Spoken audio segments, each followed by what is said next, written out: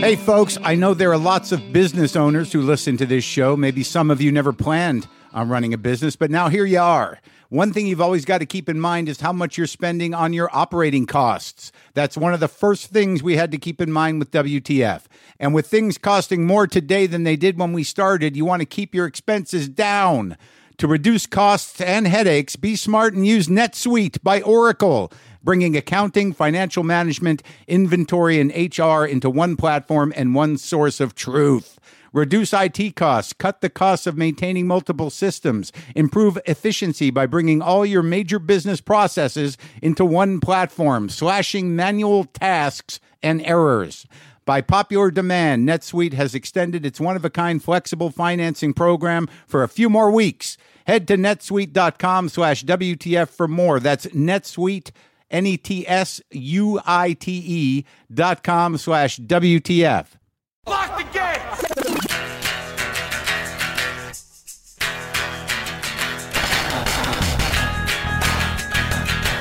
All right, let's do this. How are you, what the fuckers? What the fuck buddies? What the fucksters? What the fucktopusses? I don't know where that one came from. How are you? It's Mark Maron. This is my podcast, WTF. I'm speaking to you as a half-vaxxer. I'm a half-vaxxer right now, looking to be a full vaxxer in a few weeks. Feel good to be half-vaxxed. I don't know what it gets me. It seems like there's some discrepancy about 2 weeks after the first shot of the vax. I got the Moderna,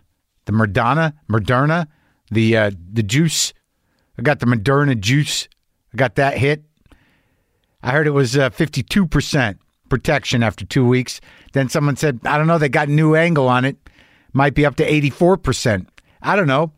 Can I just take the middle and walk around feeling like I'm about 68% protected, or what do I do? I'll wait it out. I think that what I'm going to do 2 weeks after my second dose is maybe I'll go visit my mommy in Florida. Yeah, my mother, who's fully vaxxed at this point, she keeps asking if she can come out here. Let me rephrase that. She keeps threatening to come out here. Now, it's not like I don't have room for her. I could fly her out even. But to be honest with you, I don't know what to do with my mother after a day. And I've talked about this before. I think if you have kids here's a kid. Look here, look at the baby. Hold the baby.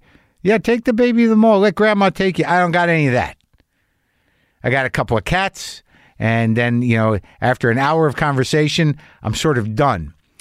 And that's day one. And then by day two, I'm starting to feel queasy. Like literally physically ill. I don't think it's anything she does on purpose. I don't know if it's because I'm emotionally incapacitated because of her.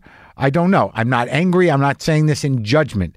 I'm just saying that I can't have her here for more than a day without becoming physically ill. I'm not meaning that as a negative thing or as a hurtful thing. It's just what happens. So what I'm going to do then, because it's been a while since I've seen her, is I'll get fully vaxxed. And then I'll wait a couple weeks, and I'll fly down there for a bit in her terrain, in her environment, where she's distracted, where she has a car, where she can do her Pilates class or whatever, walk her dogs, go to Publix, go to Costco, go eat at the place. I don't know. Is Florida fully open? What's happening? Do you even need to wear a mask in Florida? Is Florida just a chaotic COVID wonderland? I don't know where it's at, but I know my mother's there, and I know we'll both be fully vaxxed, and I think that'd be a nice thing to do. Go visit my mommy for a few days and get out, but keep it on her turf, and then at least there's distractions. I can stay at a hotel. It's going to work out. Look, I love my mother, but only for a day. That's not true. You understand what I'm saying. Look, I've got this new kitten, had some problems, but let me do what they say, as they say, set up the show for today. Today, I talked to Eddie Huang. He's a writer, a restaurateur, and now a director. He's has his new movie out. It's called Boogie. It's now in theaters. He's the owner of the restaurant Bauhaus, and Fresh Off the Boat is his memoir, and it's what the show was based on. And we talk a lot about anti-Asian discrimination and the pressures put on Asians in America. Now, we spoke a couple weeks ago. This is before the shooting in Atlanta. This was before the shooting in the Atlanta area, which is why it doesn't come up when we're talking about anti-Asian discrimination and abuse, which is clearly, I would say, worse and worsening, and took a horrendous, violent, murderous turn. But that was not in the conversation because it had not happened. But the conversation is rooted in that. But let's, before we get to that, let's talk about Sammy the cat, if we could. You know, I've got this kitten, and I got to be honest with you, and I feel like I say that a lot. We're all lucky. I'm lucky. Everyone's lucky I'm not a father. I just, and I don't, it's not my bag. I don't think about it. I don't regret not having kids. I don't judge people that have kids. I've done jokes about people with kids, but they're not, negative about kids per se. I'm just not cut out for it. And speaking of my mother, as I did earlier, and about the nauseousness and about the queasiness and about the just discomfort, I can see it in my parenting skills with this fucking kitten. I don't think I've had a kitten this young. Sammy the Red he's between 7 and 8 weeks old. And yesterday, or the day before yesterday, I woke up and it was like, I don't even know. He just wasn't responding. He wasn't energetic. He looked sad. Now, I've never had a kitten this young. I don't realize, my friend Kit gave me the cat a few days ago. I don't realize they got to sleep like 15 to 20 hours a fucking day, really. I think I expect kittens to jump up and down and be excited and bite my hand and chase things and everything. I thought that's how they are all the time. I don't have any memory of my kittens because when I had Monkey and LaFonda and Boomer, they were all like 2-3 months old and they were out of their fucking minds. They were feral cats. Just completely crazy. This one's a sweet little guy, never out in the wild, never had to eat garbage, never had to wrestle a lizard at 6 weeks old. But he may be tired, but yesterday I swear he was sick. He might have had a fever. So I spun out, I went to the vet, and it turns out he does have a fever, 104 fever. He was limping. I was like, oh, he's limping. What's going on? And I guess I didn't realize, I don't know if I'm emotionally prepared for this shit. In general, the amount of worry I invest in everything around me. I'm a worrier. And that's how I was brought up. I was brought up with extreme panic and worry in the place of nurturing emotional love with some boundaries. Just panic. Call us if you're going to be late. Where are you? What's going on? What are you doing? Are you okay? Is everything okay? Just worry. My mother's like that. And I don't know, my father, I don't know, his mother was a worrier, but I'm just panicking about things all the time. I think the worst immediately. And you know what? Honestly, the worst has happened to me. And I didn't anticipate it, but I was worried while it was happening. And it happened in the room that I've got this kitten in. So there's just triggers abound, man. So I took him to the vet, Doc Modesto McLean over at Gateway. Great guy. His brother-in-law works over at Fish King. I'm learning the people. And, I brought this kitten in. I told him what was up. He felt a little hot. He's lethargic. I think he hurt his leg. I don't know what's happening. Is he dying? And I was about to fucking cry in the parking lot of the vet when I chased Modesto down as he was entering work, before he had his doc shirt on, freaking out about this kitten. He's like, I don't know. I mean, he looks like a little guy. What's going on? I'm like, he can't die. I don't want him to die. I can't take it. But then, it was interesting because I had never really talked to Modesto, but he's standing there. I'm panicking that the Sammy kitten, Sammy Red, is going to die. And he starts telling me about why he's a vet, kind of, because he grew up down the street from Gateway, and they used to bring the family dog there. He'd been going there since the 70s. In the 70s, Gateway was there with the Dr. Feldman. I had no idea. I've been going there for 20 years to Gateway. And he's by far the best doc I've had over there. And he thinks that's why he became a vet, because his mom, they used to bring the family dog there. He had this dog that the family didn't sound like they took care of it that great, just let it run wild. He had this weird detail. He says, my mom used to feed the dog spaghetti. But he was just sort of reminiscing and tracking that as to why he might be a vet, because of that place, the childhood experience about it. Meanwhile, I'm like, my kitten, I think it might die. Can you, my kitten is dying. Can you please? But I didn't do that. I listened, and it was good. It was interesting. I'm glad we connected like that. I wish I wasn't so freaked out and spun out about the kitten. But it turns out he has $700 later. We found the leg wasn't broken. His blood work looked great. No leukemia, no FIV. He has no sign of viral infection. He was given some pain reliever and some antibiotics just in case. And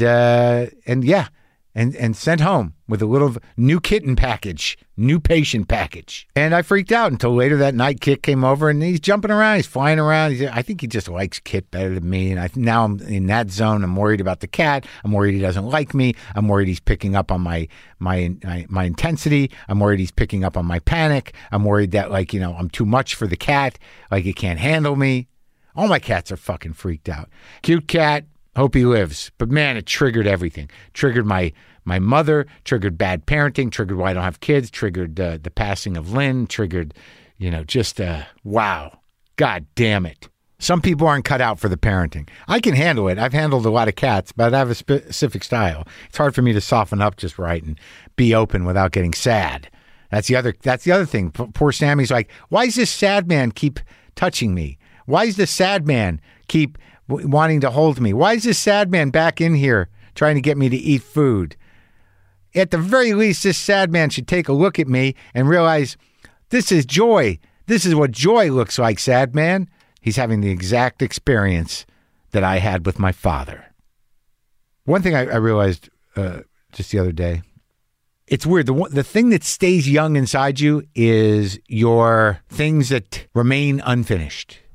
Let me explain that. Yeah, I talked to my friend Al the other day, and we hadn't talked in a while, and he's like, when this is over, when we all get vaccinated, we should have dinner and make it a weekly thing. There's all these things where it's like, I got to do that, man. I got to build that thing in the yard. I got to get rid of those things. I got to make more time for my friends. I got to call that guy.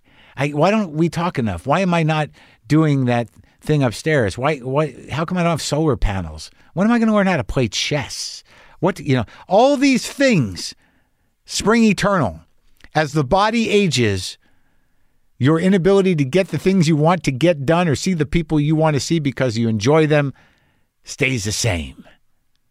So lock in on some of those, because you don't want to be 90 and be like, how come we never went on that hike? You remember we were going to hike? Because I was hiking. That was 50 years ago. I know, but we were going to go. We talked about it every week. We talked about it. Well, it's gone now. We can't hike now. Do you want to walk? No. Well, it's nice to see you. Yeah, my daughter dropped me off. Well, what are we going to do? Let's just sit. All right. Wait, we should have hiked. Remember when we should have hiked? Yeah, we should have eaten dinner more. We should have. What is this, a Billy Crystal one-man show? Anyway, Eddie Huang was here. I talked to him, wasn't here.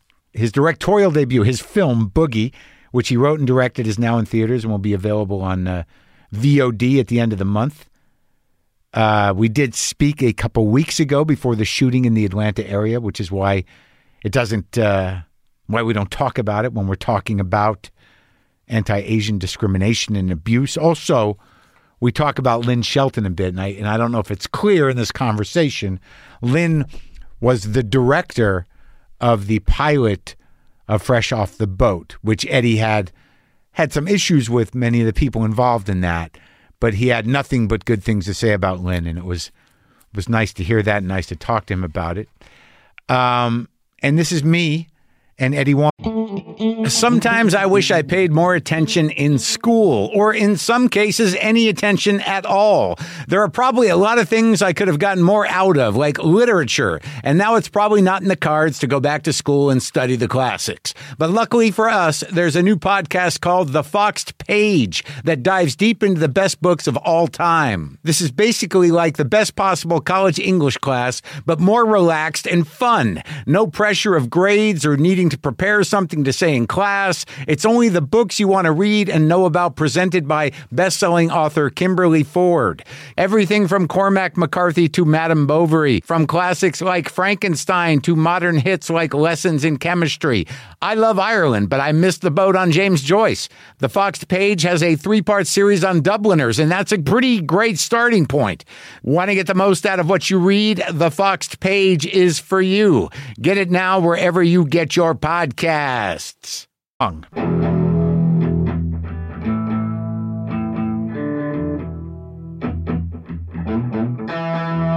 Were you sick from your second shot? Is that what happened? Yeah, it's the second shot really takes you out, and it's weird because everyone tells you you're gonna be fine miraculously, and while you're in it, you're just like, oh, I don't know, I may die, you know. Oh, it was you were that sick? Like, you couldn't breathe and shit, or no? No, I could breathe. Well, I didn't have the energy to breathe. It just shut you down. Yeah. I watched the movie. Awesome. And I liked the movie. You know what it reminded me of, though? It reminded me, like, it made me nostalgic and sort of homesick for New York, although I didn't understand anything anyone was saying, and it was never my life. But it definitely, I remember watching those people. I remember walking by and seeing, like, hey, those are those urban kids having a good time. Yeah. I don't know what the fuck they're doing. Man. I love that. That's actually the reaction like I really want. So I'm excited to talk to you about it. It definitely brought me back to New York. Like, I lived there from, I was there on and off from 89 to 2002, you know? Yeah. So I was there. And then I was there earlier as well, but it really felt that. I really felt the New Yorkness of it. Yeah, and the New Yorkness that we don't explain anything for anybody, you know. Right, exactly. And there's a language to kids that, you know, especially that that goes back. You're going back a little bit, but then even current language that I don't know what the fuck anyone's saying. And then on top of that, you know, you have a way of writing in your own sort of slang almost. Your writing is very expressive and specific. So it's like two layers of like, what was that? Do we need subtitles here? I know they're speaking English. But what the fuck is going on? You know, for my director's cut at one point, I had subtitled the assistant coach, the white guy with the hat on all the time because he's kind of mush mouthed. And I was like, man, it'd be pretty funny to subtitle a white guy that's mush mouthed. That would be funny if that's the only thing that you subtitle. Yeah. But like, where did you ride out most of the pandemic? Have you been in town the whole time? No, I was actually in Taiwan for about 11 and a half months. I was in Taiwan, and then I just got back like January 15th to do the movie promo. Do you have family still in Taiwan? No, my family all went back to China because we have that immigration pattern of the Chinese that lost the Civil War, went to Taiwan, and then we came to America. But, right. My parents and brothers all went back to China because there's more opportunity there now. So they're in China? Yeah, I'm the only one left in America. It's crazy. When did they go back? They went back. Well, my poor parents went back January 7th, right before everyone discovered like coronavirus. So they went back then. My brothers have been back there for 2 years now. So So did anyone get the corona? No, luckily my whole family followed the rules. They stayed really safe. No one got the corona. Yeah. That's interesting, man. So but that was never the plan. I mean, your parents wanted to be here, didn't they, ultimately? Yeah, they wanted to be here, and it was really crazy because they lived with me while I was in post for the film, and it just got too crazy. Like, I came home, the dogs had like pissed on my art, and like my mom had rearranged everything. And my parents are really funny. If they moved everything from Orlando, like they brought an expired brick of cheese. And they brought empty bottles of wine that they drank, that they were like, they're nice bottles. And they put all the shit in my house. And I got home one day and all their workout equipment that they couldn't bear to throw away, they put in my room. So then there was an elliptical and like weights next to my bed. I'm like, Mom, you turned my room into a gym while I was at work. And I was like, we have to have a talk. So then my parents were like, look, it seems like we're two in your hair. Your brother's willing to help us get an apartment in China. We'll go to China, but like, can you hang on to our stuff? So now they have a bunch of stuff here, but they went to China. But when did you see, now I'm going to confuse the movie with your life, like with your real life. So you grew up in Florida mostly? I grew up all over. I was until 9 years old in DC. And then from 9 to about 22, I was in Orlando. And then from 22 all the way till 35, I was in New York. Were you born here? Yes, I was born in like the DC area, northern, like Fairfax County, Fairfax Hospital. So your parents were already here? Yes, my mom came as a 17-year-old, and my dad came, I believe, as a 25-year-old. But they didn't know each other? They met here? No, yeah, my dad met my mom at a house party. He heard some Taiwanese girls throwing a house party, so he showed up, and then he knocked my mom up at the house party. Yeah. Are you the oldest? Yeah, I'm the oldest. So it was you, huh? Yeah. Pretty much. They won't confirm, but they're like, it was you. What were they doing in DC? My mom was a waitress at a Mexican restaurant called Anita's that I believe is still there. And then my dad was a waitress at his brother's restaurant. Waiter? My dad was a student at the community college, and my mom was a student at University of Maryland. Wow. And then they just kind of, but what did they end up sort of doing as adults? My mom's family ended up, they have a very interesting story. After the Civil War in China, my mom's family fled to Taiwan. Now explain to me exactly the Civil War. You mean the war? Which war was that? Was that the People's Revolution? Was that when the original communist takeover, or the pushback from the younger? I just sort of love that you know this. Yeah. So there's Sun Yat-sen in there, like the May 4th Revolution and the first one. The war and then it became the nationalists basically overthrew the dynasty, and then it was Mao's war basically that took over, and our family was on the side against Mao, Chiang Kai-shek, and the Chinese nationalists. So they fled to Taiwan. And when they fled, my parents, not my parents, but my grandparents were on one of the last boats out to Taiwan. It got shipwrecked. They had to find their kids on the shore. Yeah. And they ended up, my mom's family sold the equivalent of bagels, basically a mantou, which is just white bread. They just sold it on blankets under a bridge for quite some time until this guy who would buy their bread every morning said, the family that works at my textile factory hasn't shown up for 2 weeks. Would you guys like to have a job?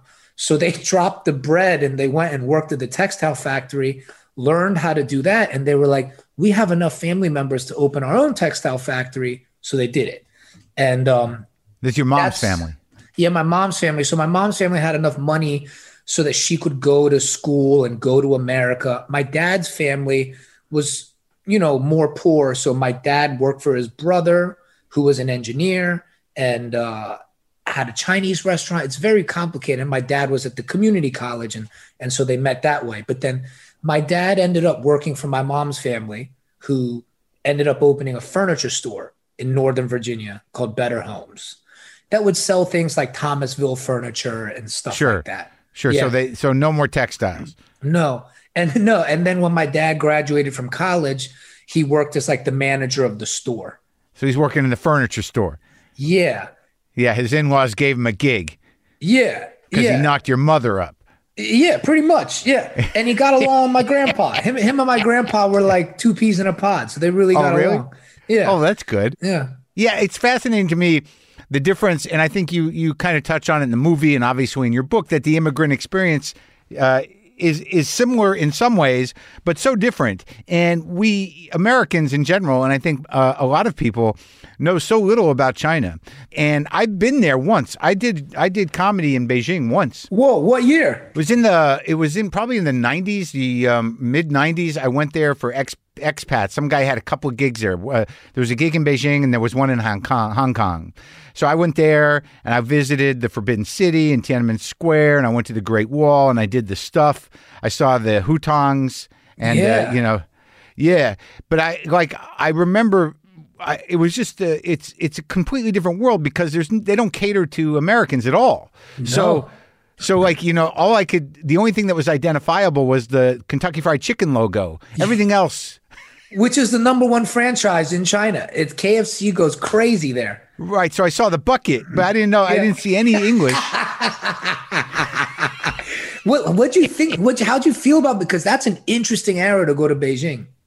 Well, it was like before. I think it was before the Olympics. The air was terrible. Yeah. But what was interesting is I'd never seen so many different bicycle type of vehicles in my life, and and just people were getting shaves and haircuts on the street. They were selling animals on the street. There was people all over the place doing odd things. But I think the thing that seemed to impress me the most was how many peculiar vehicles there were. Yeah, they're like half cars. They were half cars, and I'm like, did they bootleg Toyotas? And they're like, no, these are like specific models they make for the Chinese market that are like 3/4 of what your car would be. It was fascinating to me because I knew nothing about it, and I in Hong Kong was really kind of exciting and stunning. But that was the only two places I went, and I only got around a little bit. But I always found it fascinating, but I don't know anything. I also get hung up on food. I was surprised how many different types of dried plum there are. I mean, yeah, dried. Did you like the dried plum? I tried one that was sour. It was okay. Yeah. Yeah, I like the ones that are plumper plums. They have the really dried, wilted ones. Like they look like old balls, like dusty old balls. Those are not good. But the plumper plums, they're pretty good. They're pretty good. It's really funny. I used to do a bit about Chinese groceries and stuff. Only, but I don't know if if it aged well. I can't quite remember. It was about because it was primarily from walking around New York and walking around Chinatown and just spending a lot of time at those markets downtown in Chinatown, just looking at things, going, "What the fuck is that? Is that a rock? Is it a dried clam? Is it a mushroom? What the fuck is that?" And then I did this thing about how, since China's been around for so long, Chinese as a civilization, they're going to get around to eating everything. So eventually America's going to look like a Chinese market. It's going to be crazy.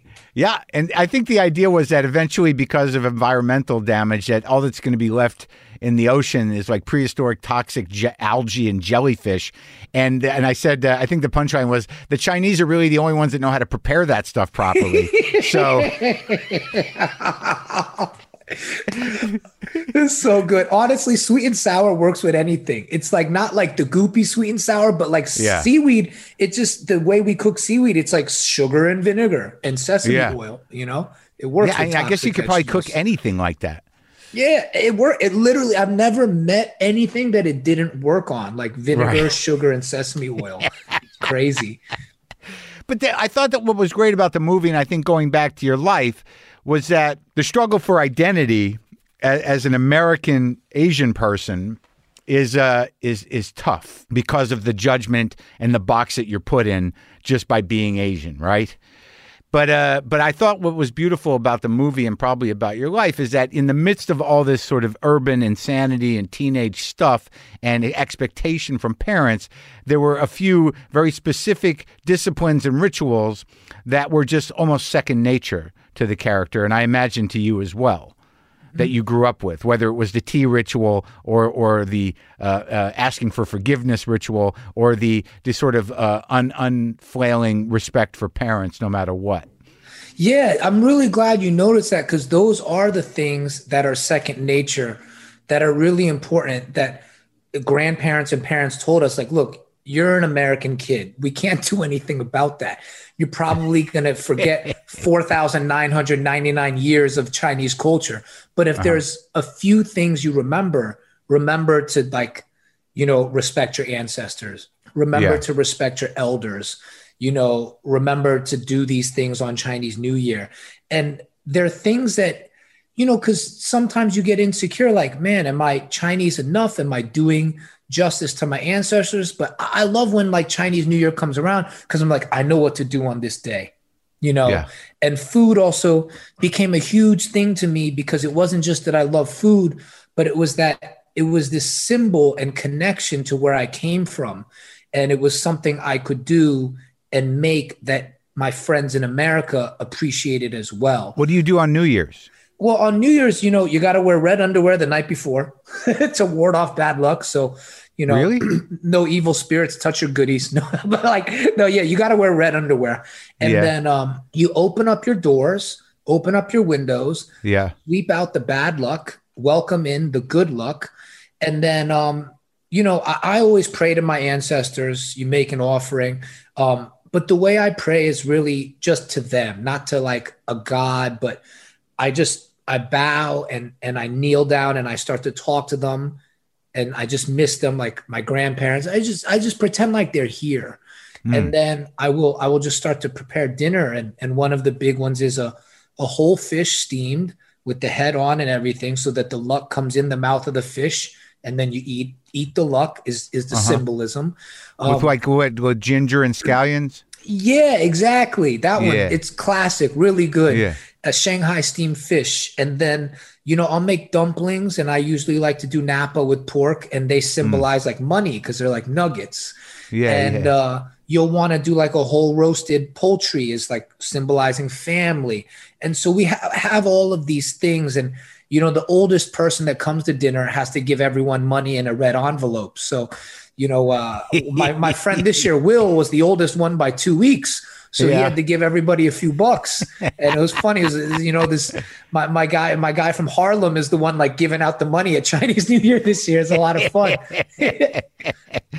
But it wasn't always like, you know what really stuck with me in terms of the characterization, the main guy, was not just being up against New York or up against America or fighting with parents, but that the struggle of the perceived, like it felt to me that a struggle that character had, and maybe you relate to it as well, was that just by nature of being a Chinese man in the context of American culture, there was a feeling of emasculation.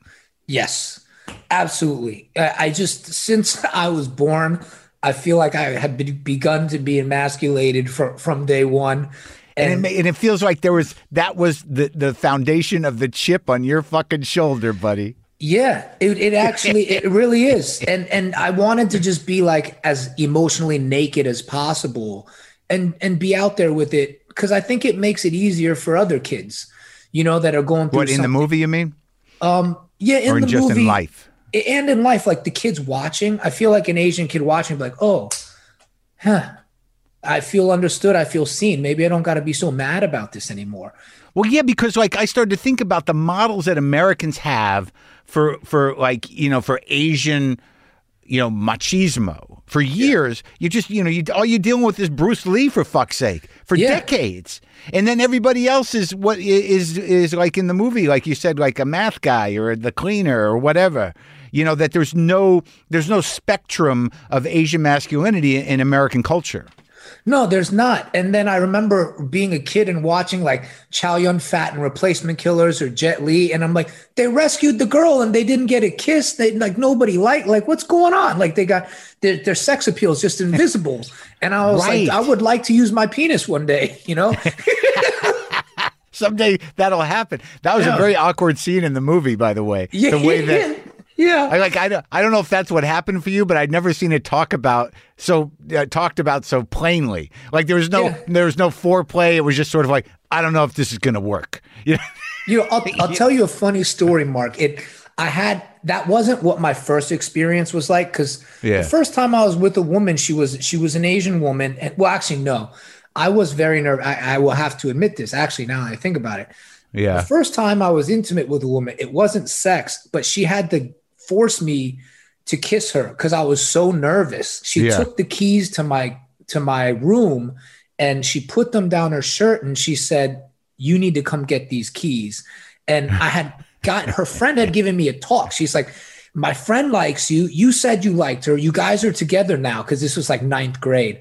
She's like, "You don't hold her hand. You haven't kissed her. What are you doing?" So they took my keys and put them down her shirt. And then I was like, okay, now I got to do stuff. But it was like, I was so fucking awkward because I had read this article in Maxim magazine, right? Oh no, see, that'll fuck you up. You know, if you read the article or you see the porno movie, it's over. Yeah, Maxim has ruined every child, I think, in this world. But basically, I was my mom was buying groceries. I'm reading Maxim, and they had this like pictorial graph, and like it was by race, penis size. And, you know, like people from this continent are this big, people from this and at the bottom was Asian. I'm like, oh my God, this is terrible. And I think right above us was like Irish, which I thought was hilarious. And I was like, shit. So I went home and I just opened up like a children's bank account at Washington Mutual. Right. Yeah. And in the pouch, they give you like the pouch from the bank and a few coins. And one of the things was a ruler. The Washington Mutual ruler. So I get my dick hard and I fucking measure the thing. I'm like, oh shit, I'm better than Irish. You know? I was dying, but I was so proud of myself. But I still was just like, that's how much the emasculation of Asian men really affected me growing up. I was like, man, I might be garbage, but it's so funny. What's interesting though is like it took one article, dude. One article that was probably pseudoscience. Yeah. You know, but it's like if you see that shit at too young of an age, especially if it's about your dick, you're fucked for years. I mean, you're like, you know, it's gonna fuck you up it just rewires your brain. Yeah. It was so funny. And then this girl I'm friends with was like, you know what would be really funny for the movie when you do merch? I'm like, what? She's like, you should sell boogie rulers. I'm like, get out of here. Like, you know, it would be too crazy. You have every kid in Chinatown measuring their dicks. It's so funny though that was based on a true story because it felt like that where you're like, I measured it. It's too weird to not think about it. You know what I mean? We all measured it. You got to measure it. And then you're like, where do I measure it from the top or the base? Or like, how do I get the most out of this? Yeah. Yeah. And then you figure out shaving and you're like, well, it looks like I just gained 2 inches shaving this fucking jungle. Easy. 2 inches, easy. I'm huge. And then if you lose weight, you're bigger. Oh, yeah. Yeah. But when you, when did your father get into the restaurant business? How old were you? I was about 10 years old. Not 9 or 10 years old when my dad got into the restaurant business, and it was pretty tough. But he wasn't a chef. He was just he was a manager, right? Or what? Yeah, he was a manager at my grandfather's furniture store. But my grandfather had pancreas cancer and ended up very, very painful, ended up taking his life. And really? He took his own life. And when he was about dead, when he was sick, he decided to opt for that. Towards the end, I think he saw there was no light at the end of the tunnel, and obviously I didn't get to talk to him about it, so I don't want to put words in his mouth, but that's what happened. Yeah. And I was only 6, and for some reason my mom told me. Yeah. And I remember my mom telling me, and I was like, "Why did she tell me this?" Yeah. You know. Yeah. And the older I've gotten, I'm pretty glad my mom told me. It was a very formative moment in my life, and my life totally changed then. You know, like when people talk about like a moment where your life changed. Yeah, I changed at 6 because I loved my grandpa, and it made me realize how fragile life was, and also that it may suck so bad you want out. You know, right? And yeah. And my grandpa was someone that I really respected. Yeah. And I was never like, oh, you're weak. You left us. I was like, no, he made a choice. And I'm not a proponent of it. I would never, what I'm saying is my feeling, not to get anyone else to. Sure. Of course. But that was a huge realization as a 6-year-old, because everyone else is just like, life is, when you're a kid, they just want, life is beautiful, life's amazing, everything's great. What's that fun? Yeah. And I was very early on, I realized, no, it's not always great. And you live for the good moments, but a lot of it is terrible, and you're waiting. So then the furniture business fell apart. There was a lot of friction between the family, the aunts and uncles, and I don't like to get involved in it, but the story happens. My dad ends up leaving.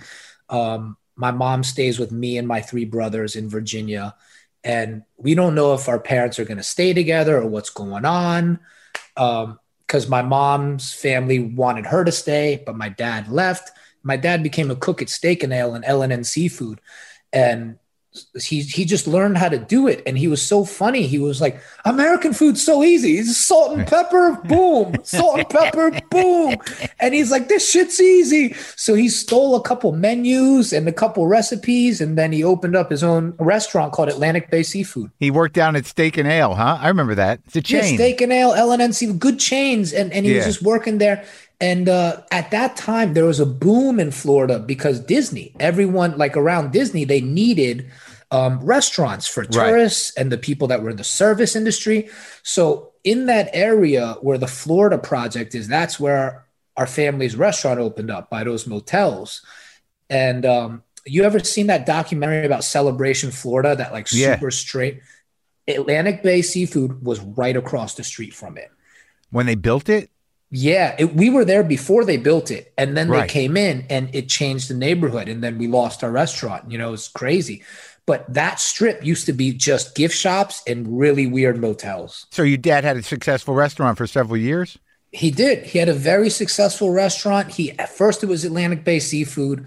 And he got that lease. Basically, he got the lease for free. They were like, you can have a year free of lease. You open the restaurant and then you start paying the second year, because they just needed to get people in. Yeah. And then from that success, he opened another restaurant, Cattleman's Steakhouse, down the road. And he just went boom, boom, boom. And he kept opening these restaurants until they started going to shit. And then he sold them to Hooters.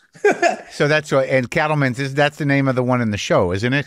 Yeah. Yep. Cattleman's Steakhouse. Yep. So when did you guys go to Florida as a family? Did you all go down there? Is that what happened? Yeah, around 9 or 10. I just remember they pulled me out of school in 2nd grade. So your parents stayed together? They stayed together. Okay. I don't know if they should have, but they did. Yeah.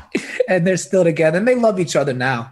I don't think they did for a while, but they love each other now. Oh, so you moved down there when you were like 9 or 10? Is that what you said? Yeah. Yeah. And then you were there for all your growing up in Orlando. Yep. And so in the movie, so your mom is the fortune teller? Yeah, my mom's the fortune teller, yeah. And you're the uncle. Mm-hmm. So yeah, your mom did a good job. But how much of that was the tension between your parents similar to that as those characters in the film? Yeah, it was actually toned down for the film, because in the original, there's quite a few scenes of the parents actually. Well, there was 1 or 2 scenes of the parents hitting each other.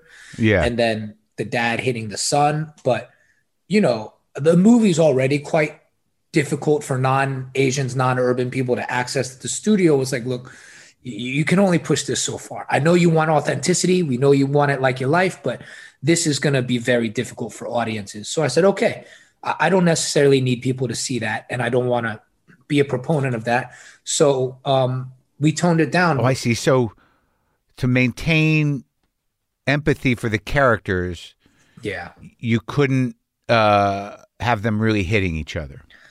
Yeah, and I actually, this is one of those times where I think the studio was right.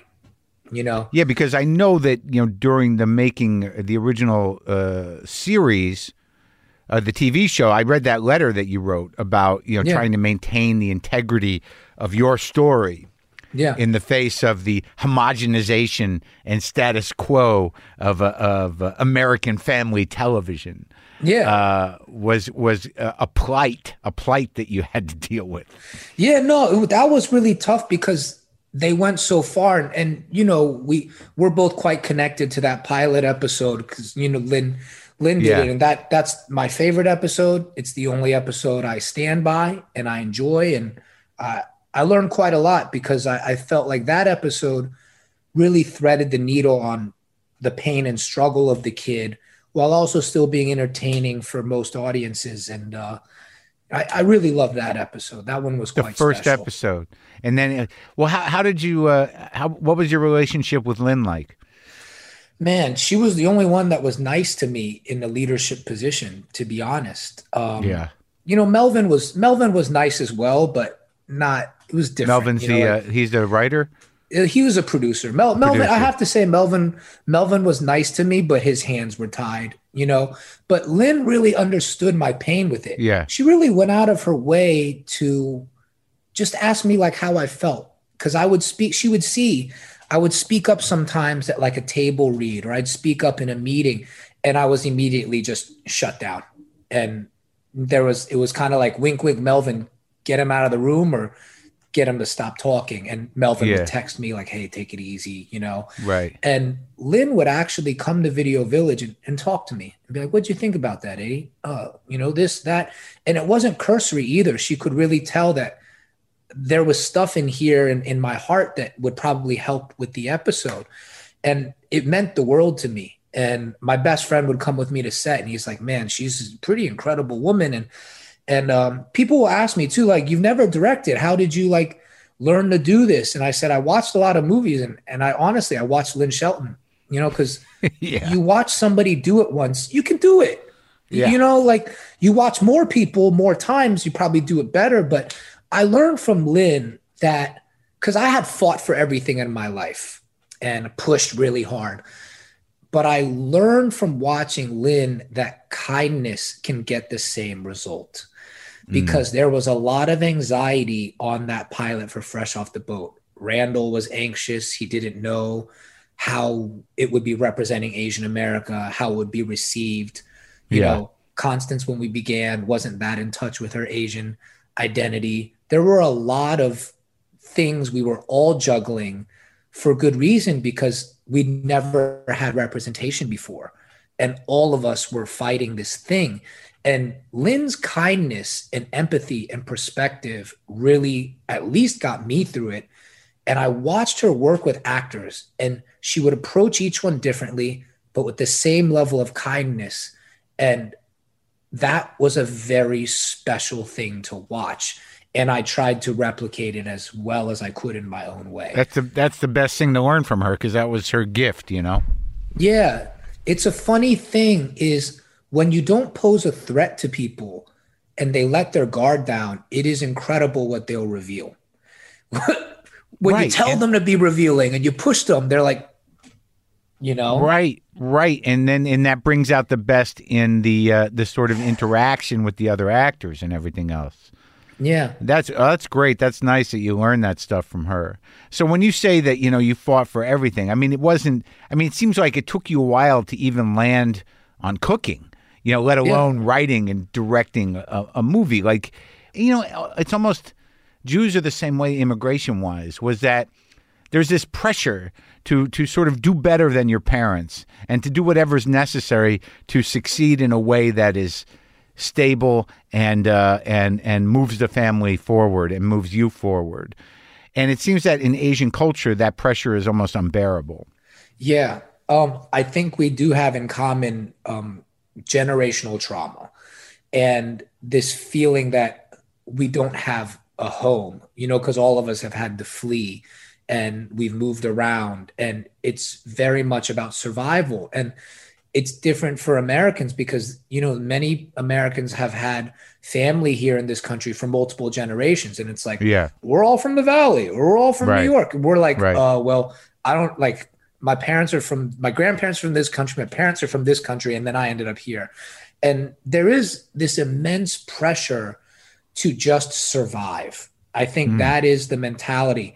And we're expected to follow the rules and we're not expected to excel or be different or be great. It's just be a number and just survive. Really? That's what you grew up with? Because I guess, like, you know, in the movie, the father's sort of he's a bookmaker, right? He's sort of a gambler. He's done prison time, right? Yeah. So it's very interesting you bring this up is because my mother is my mother always felt special because it was very weird. My mom was the most conservative, and just like the mom in the movie, did not want the kid to stray. But my mom's belief in herself inspired me, and I don't even think she realized it. But my mom was believe the number one student at the number one women's high school in Taiwan. The most competitive high school to test into, like Stuyvesant in New York for women, was Beinu. And my mom was like the number one student there. When she came to America for her senior year of high school, she was the salutatorian and did not speak English. And I asked my mother once, how did you learn to speak English? She said, well, I watched I Love Lucy. I really liked I Love Lucy, but I also just used my brain. I got the yellow pages and I started to cold call every number and speak English to them. Yeah. She's like, a lot of people hung up on me, but then sometimes people would talk to me, and that's how I learned English. And I was like, that is insane. And so not the typical story you hear of parents. She was very wily, and my mom would give me advice that she would not take herself.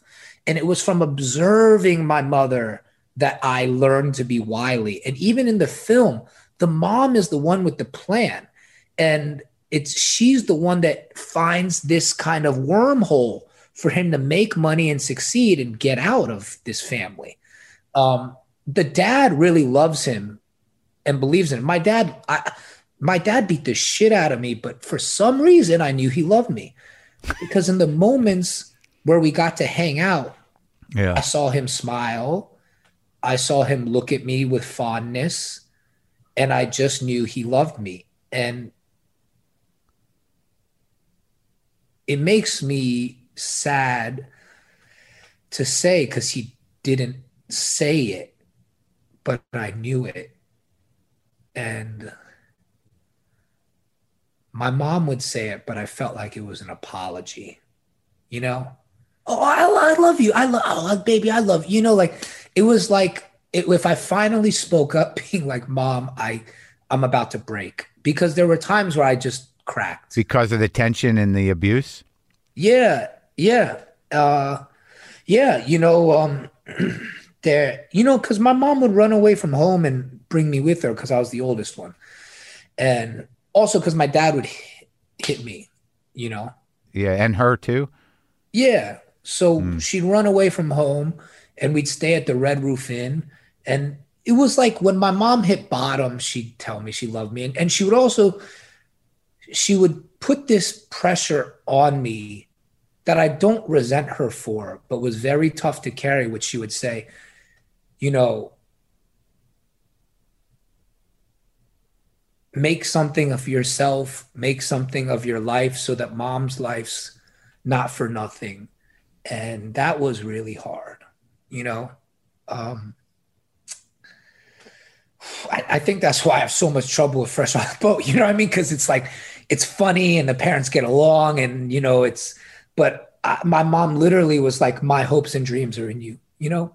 Yeah, yeah.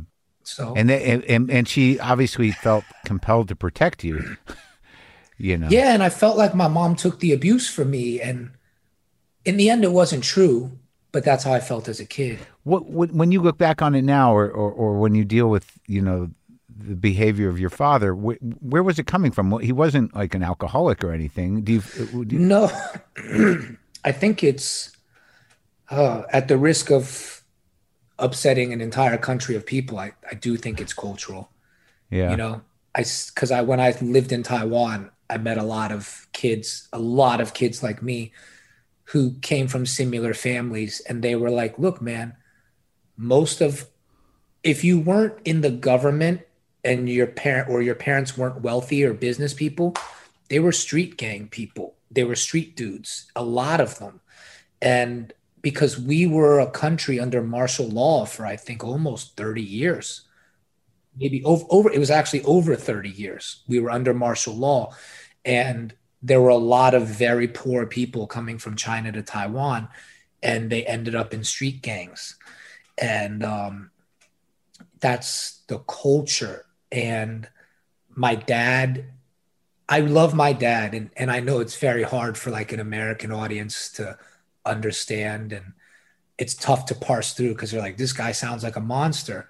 But my dad had it tough too, you know, like he was in it, he was doing that stuff. And he told me a story when he was 12. They used to have to wait 3 hours to get on the bus back home from school.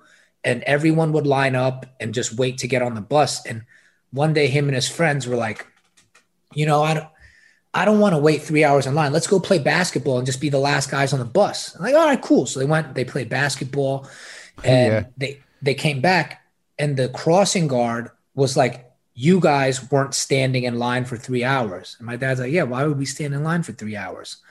And he's like, I'm telling your parents. They told the school, they told the parents. Of course, my dad got disciplined at home, you know? Yeah. So my dad went to school the next day with a knife and shanked the kid in his leg and just walked away. He waited 3 hours in line, got to the front of the line, shanked the kid, and got kicked out of school. And then he was like in night school with all the other bad kids, and that was it. Oh my God. Right. And I was like, you're 12? He's like, yeah, I didn't like being hit at home, and I didn't like being snitched on. And that's just, you know, like that's when I start to understand my dad. That's the core of him. the world he grew up in. Yeah. And when he brought me back, like he got a lot of respect in the neighborhood. Like everyone in the neighborhood selling food, like remembered my dad. And he when has he brought a lot you back where? To the street he grew up on. And now really? It's like a tourist place. It's the most famous Ding Tai. It's called Yongkangjie. But back in the day, before Ding Tai Fung was like crazy famous, it was like a street that a lot of kids would hang out in the park, and they were tough kids. So I remember eating noodles on that street from a vendor in the early 90s. He brought me back, and the guy's like, your dad, when my dad went to the bathroom, he's like, your dad ran this neighborhood. This was his neighborhood. And I was like, what? And he's like, yeah, one time these guys chased him down here. Yeah. And we were back to back with cleavers fighting these guys off. And I'm 12, right. And I'm like, you got cleavers. So my dad was slicing people. He's like, we were fighting. And it was just always this weird, mysterious thing. Like they would never say what they did. Right. And I remember too, like I was maybe 15, a guy showed up at my house one Christmas, dropped an AK-47 on the dinner table, said Merry Christmas to my dad, and a huge scar down his face. And I was just like, I don't know what the fuck my dad was doing in Taiwan, you know? But it started to make sense why he was the way he was in our house. And he was just hit a lot growing up. Yeah, but also, like, I have to assume that whatever his status was in that world, which seemed to be of some recognition, that, you know, then, you know, coming to America and learning this hustle, working in a furniture store, and then figuring out how to run restaurants, and then losing restaurants. I don't know how it all went with him financially, but, you know, it's a different game here, right? And there must have been some disappointment or something. Yes, you nailed it. When he was in Taiwan, even though he didn't have money, he was the man. You know, respect. And that's a big thing to somebody. Yeah. And he came to America, and he told me a story, and it's very similar to something that happened to Pop Smoke. And Pop, you know, but my dad was a bartender at a restaurant, and he made these guys Manhattans. A few white guys ordered martinis. They ordered martinis, and my dad didn't know which garnish to put in it. So he dropped a few cherries and thought it looked good and brought the martinis with cherries. And even I'll speak on behalf of the white guys. I get a martini with the cherry, I'm going to fucking laugh at you. I'm going to, what are you doing? Yeah. And they laughed at him and kind of like threw the drinks back at him. And they're like, yo, we need olives. Like they're supposed to be olives. So my dad said he got really mad and got the olives and came back and threw them at the guys. And he was like, I never wanted to be embarrassed like that again, you know? And I think it really affected my father. But most of the fights at home were because my dad, I think, was down on himself. And my mom would really yell at him things like, you're a loser. You know, like, I don't know how you're going to raise 3 kids. We got no money. And, you know, she would really go at him. And I would tell her to stop, but she wouldn't stop. And it just, it was fucking nuts, Mark. I can't believe I'm telling you all that. I've always kind of sidestepped a lot of this, but now that the movie's out, I'm just like, fuck sides. I'm done sidestep. My parents are in China. They're never going to hear this. And they know I love them, which is cool because we're good now. You know, like when you're good, you can talk about it. They're not, I don't think they're embarrassed because they know why it happened and they've worked on it and they love each other, you know? And also they're, you know, at this point, you know, you're a grown ass man. They're probably proud of you. They know that, you know, you can make choices on your own. And if they want to remain in contact with you, they got to behave themselves. Yeah. Yeah.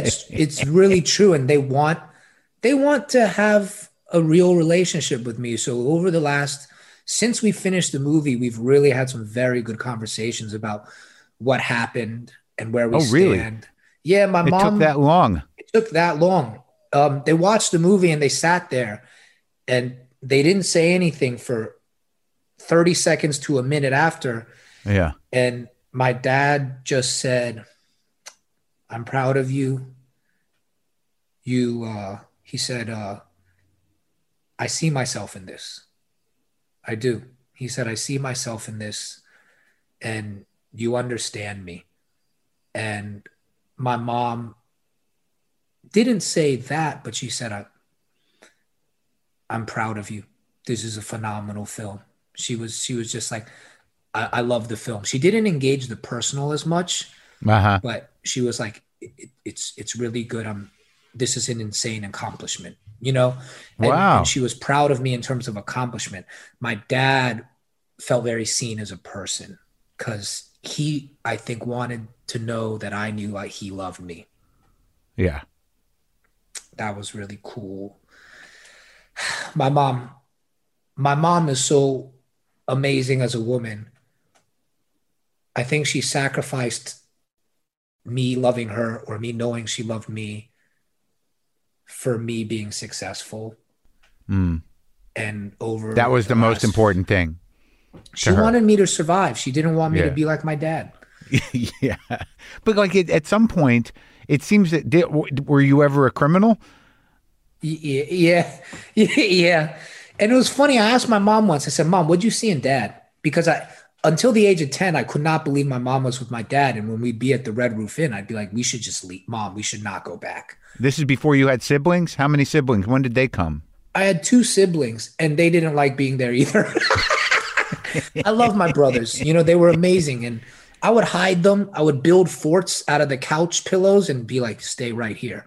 And I would usually go stand by a phone in case my mom would let me call the police, and she never let me call the police. But that's what I did every time. So it was completely dangerous and out of control and terrifying. Yeah, it was very, you know what? It was almost exactly like Connie and Carlo in The Godfather. Honestly, that's why I would watch films like that and be like, "Oh, it's like home." It was like that. Oh, geez. Exactly like that. And well, I'm glad you survived it. That's terrible. It was tough. And yeah, that's why, like, even as a kid, I'd sit there and watch Cassavetes, like Woman Under the Influence. Like, oh shit, this is nice. Other people go through this. You know what I mean? It's so weird. Like when your life is shit, you watch other shit, and you're like, "Oh, this." I just rub myself in shit. You know? Yeah, but also like it's shit that makes you at least know you're not totally alone. Exactly. But how did you not end up fucked up? I mean, I think I'm fucked up, but did you go through a period though? I mean, I know you went to law school for a time. Did you finish? You finished law school, right? Yeah, I did finish law school, but I think what saved me was I really loved my mother, and I wanted to save her. And my response, I never raised a hand to my dad. I ended up fighting. Never. I just took it. My middle brother fought my dad once and got him, and my dad was very scared of my middle brother because my middle brother got so sick of being hit, he just lifted weights and trained martial arts and got so big. And I think by the time my brother was 16, my dad could not hit him anymore. But I took it till I was about 19. Your brother hit him though? Yeah, my brother got him one time, you know, not like punched him in the face, but like I believe my brother pushed him down. I can't remember. And said, "Don't fuck with me. It's over." Yeah, Emery gets mad when I don't get the particulars of it correct. But Emery, in apology in advance, the crux is my brother did something physical to my father that made him realize the days of him hitting us were over. Right. I was too pious and I was too respectful of my dad to hit him back. I just took it. And you didn't hit other people? You didn't take it out into the world? I did take it out in the world. Because when other kids fought me at school, I was like, well, now I can fight. And there was a part of me that was just like, don't fuck with me. I went to school for pretty much most of the days, just going like, just everybody leave me alone. Like, just please leave me alone. I just want to do my homework. I want to make my mom proud. I want to get home and I want to watch basketball. You know, like I just listened to rap music and I played basketball, and I always like had like one friend all the way until ninth grade. But this was the thing. The thing that saved me was wanting to save my mother. And I had a kid across the street, Warren Nielsen, was my best friend I met in when I was 14, ninth grade. And I saw him get hit at home. And I saw the shadow of his father hitting him. And then I saw the shadow of his dad making him clean up something on the carpet with spot cleaner. And I just saw this man towering over this kid. And seeing him that way got me upset and made me feel the same way I felt for my mother. Because it's hard to pity yourself. It's easier to have empathy for someone else, at least for me. Yeah. And I went up to his window that night. I snuck out of the house and I threw mulch at his window. And I said, "You all right, dude?" And I don't know if anyone had ever asked him. And he's like, "I'm okay." And he snuck out. And we went and we sat on the bridge in our neighborhood. And we've been best friends ever since. I talked to him 2 weeks ago, you know, like, but that kid saved my life because I felt less alone. And he was, I mean, it's weird to say about another guy, but I mean, he was like 6'1", blonde hair, blue eyes, like beautiful kid. Every girl in school loved this guy. And the tough guys at school liked him too. He's the most popular kid at school. I didn't know. I had no idea because I had just moved into the district and I didn't know he was getting hit at home. I became his best friend. And then at school, everybody loved him. And he was like, "Well, Eddie's my best friend." And everyone was like, "The fucking Chinese kid?" You know? And he's like, "Yeah, the Chinese kid's fucking cool." And he kind of brought me into like the cool kid white world, you know, because I was always friends with the Palestinian kids and the Dominican kids. And, you know, I never really had anyone to bring me into like the white circle and be like, "Yo." Yeah. You know? And it was Warren, huh?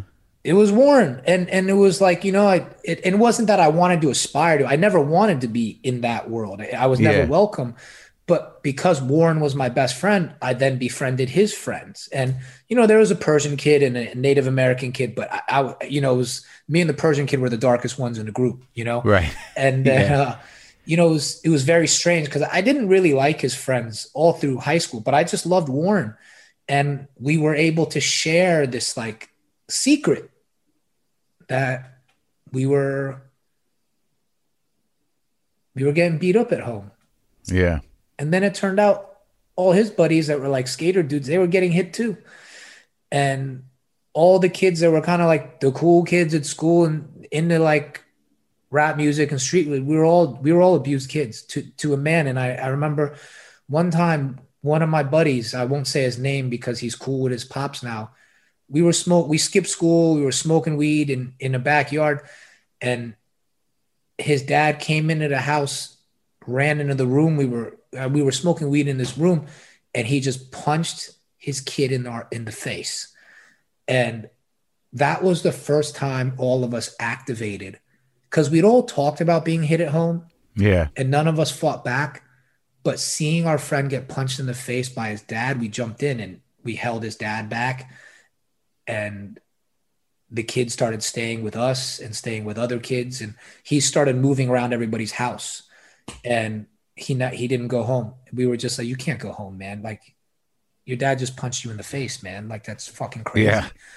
And then everyone kind of left home. And so that was a very crazy time in high school because a few of the kids got emancipated and then we weren't going to school. We were just hanging out at the apartments they lived in. And then that's when I caught my first charge. And it was just crazy. But for what? We would watch that movie, like, you know, I would watch movies like Kids or like Guide to Recognizing Your Saints, and those were films we connected with. You know? Right. And it's funny to see reviews now because it's definitely. I thought the movie would connect with like dominant culture a little more, and reviewers like, this is a dark film. The characters aren't likable. You know, this world's not likable. Like, why are the parents together? I'm like, dude, you know, this is how a lot of people's families are. Well, yeah, and I thought it was like a directly, like now that you say those movies, like the way that you worked the camera, you stayed tight on everybody, everything was moving. Could feel the sweat on the stuff. You know, it's a lot like Kids, and then also the undercurrent of all those basketball movies that you grew up with. Yeah, Above the Rim and things like that, for sure. Yeah. But like, so it's funny because like, you know, I talked to Jimmy O Yang, you know, and he's like a hip hop kid too. Like, it's just interesting that some of you Asian guys just completely just got into that. Yeah. Well, I think for me, it was just it was funny. Before I got on, I was still listening to like No Doubt and Stone Temple Pilots. You know, like I'm a music guy. I listen to everything, but culturally, I gravitated towards Black music and Black culture because I just saw similarities in the way our families were. And I saw similarities in our struggle. Not that our struggle is the same, but I could feel, you know, like when I heard interludes, like with Tupac and, you know, people screaming, like parents screaming or wives screaming on Me Against the World, I was like, well, that sounds like my house. Did you feel like that because I don't know how you got it together to figure out how to cook, but it seemed like that must have saved your life in some way. It did. That was the thing. So basketball was the thing I got to do with my father that brought us closer. Right. Cooking was the thing I did with my mother that brought us closer. And that connection mattered so much to me that I just dedicated a lot of my time to those two things. And when I left home, if I was homesick, I missed my mom, I just cook her food. And I was really scared that when I grew up, all the old Chinese people would die and then we wouldn't get to eat it anymore. You know, that was really the foundation for wanting to cook food, you know. And that sort of made you, that's what lets you make your mark on the world. It did, Mark. It did. And I really am I'm very thankful to the world for being patient with me and kind of allowing me, or maybe I created the space and allowed myself, but I'm thankful to the world because without the early customers at Bauhaus, the early people that read Fresh Off the Boat, like I never would have had this chance to tell this story. And so I'm just very thankful. You know, and you didn't end up in jail. It sounds like you could have at some point. Yeah. I went a couple times and I got really close to fucking my life up fully. And I was able to get it together when I needed to. And that's kind of been the MO of my life, is like I dick around and I get upset and I flail. But then it's like when it's game time and I know my back's against the wall, I show up. Well, it was a fun. It was not fun. It was a powerful movie, dude. And you know, it kind of made me rethink about, you know, the struggle of somebody, you know, coming up, you know, Asian in the city in America, and you know what that's like. So I learned something, and I was moved by it. Thanks, Mark. And thanks for having me on the show, man. I've honestly been a fan a while, and I followed you because, you know, Chris Jackson edited Fresh Off the Boat, and he would always talk about you. Oh yeah, he'd always talk about it, and he'd always say, "You got to meet Mark. You got to meet Mark. You guys are both crazy." Well, let's hang out. Let's get some food when we can. Yeah, I'd love to. Okay, buddy. Thank you so much, man.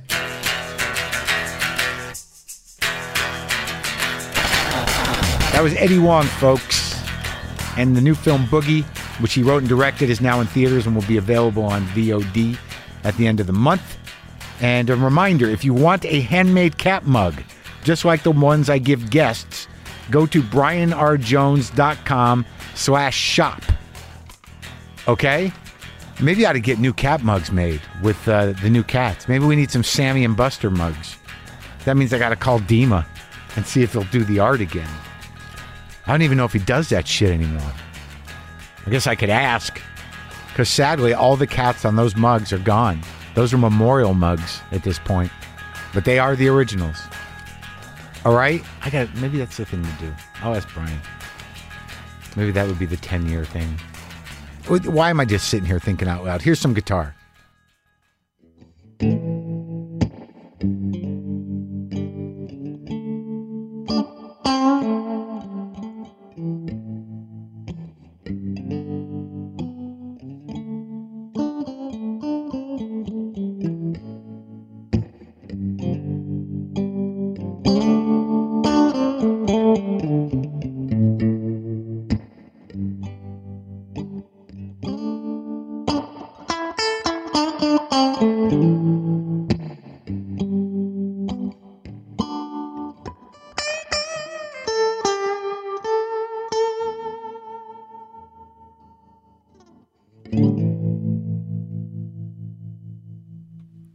Boomer lives.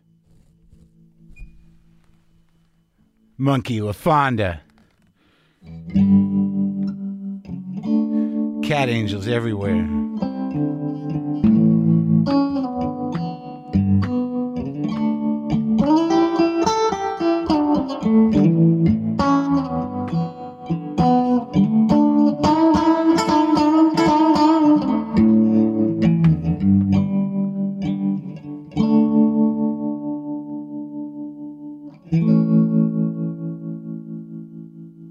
Cat angels everywhere.